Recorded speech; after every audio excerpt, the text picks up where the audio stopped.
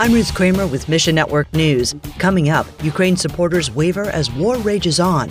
Then stick around as COP28 kicks off in Dubai. There's a connection to the Great Commission that you'll want to know about.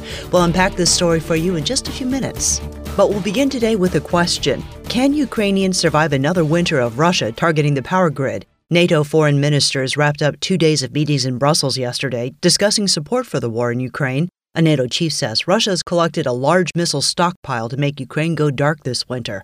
Cutting off power and heat will spell disaster this winter for Ukrainian citizens. Slavic Gospel Association's Eric Mock. A lot of the people that are in these frontline villages are the elderly or women with children and nowhere to go. And so part of what we're doing is we're helping the local churches evacuate people out of these zones. What we find is even when a village is liberated, it's within artillery range. And so even though they're liberated, there's no way to live in these villages. And so the people are being displaced. While governments and political parties debate ongoing war support for Ukraine against the Russian invasion, with SGA, it's not a political question. It's a humanitarian and spiritual question. Through local Ukrainian churches, Mock says, we're continuing Ukraine relief. We're trying to get food aid and diesel fuel so they can rescue people from villages, as well as medical and hygiene items. Pray for Ukrainian believers encouraged by SGA's ministry and non-believers finding comfort in Jesus Christ. Then, an Iranian woman has an incredible testimony of God's faithfulness in persecution. Bida recently shared her story on Sat7. While living in Iran, she sensed God's leading her to work with women and children in need. Sat7's Joe Willie tells us, she believed she was called to start her own organization, and she called it House of Kindness. And this was an organization that helped children who were having physical and psychological problems. So she did this, and she had said in her own words, with God's miraculous power for 13 years. Suddenly, Bida's home was raided in the night and she was taken to prison. She was questioned and she was accused, not because of what she had done to help people. She was accused because of her Christian faith. So it was the motive of helping people. Bida was in prison for a year, suffering frustration and abuse. While she was in prison, she was working, again, as God had called her to help people.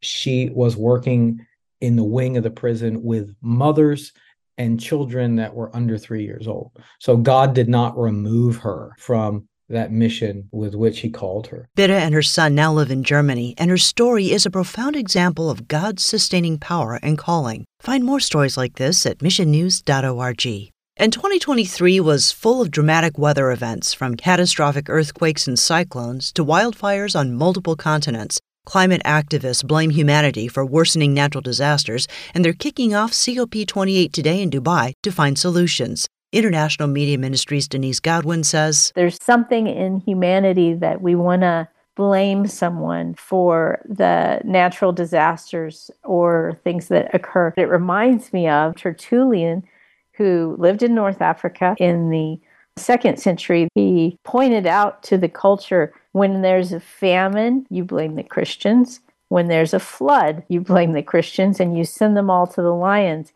How can you blame one people group for things that are opposites? While no one's blaming Christians for climate change today, human nature is to pick out a group that somehow must be responsible for it. Ask the Lord how you might turn current events into a gospel conversation. What an amazing opportunity if we can be really creative to have conversations with people about the power of God. Maybe this is a really broken planet and God is way bigger than what we imagine and what we think. You look at the end of Job and God says, do you know where the lightning comes from? Were you there when I made it?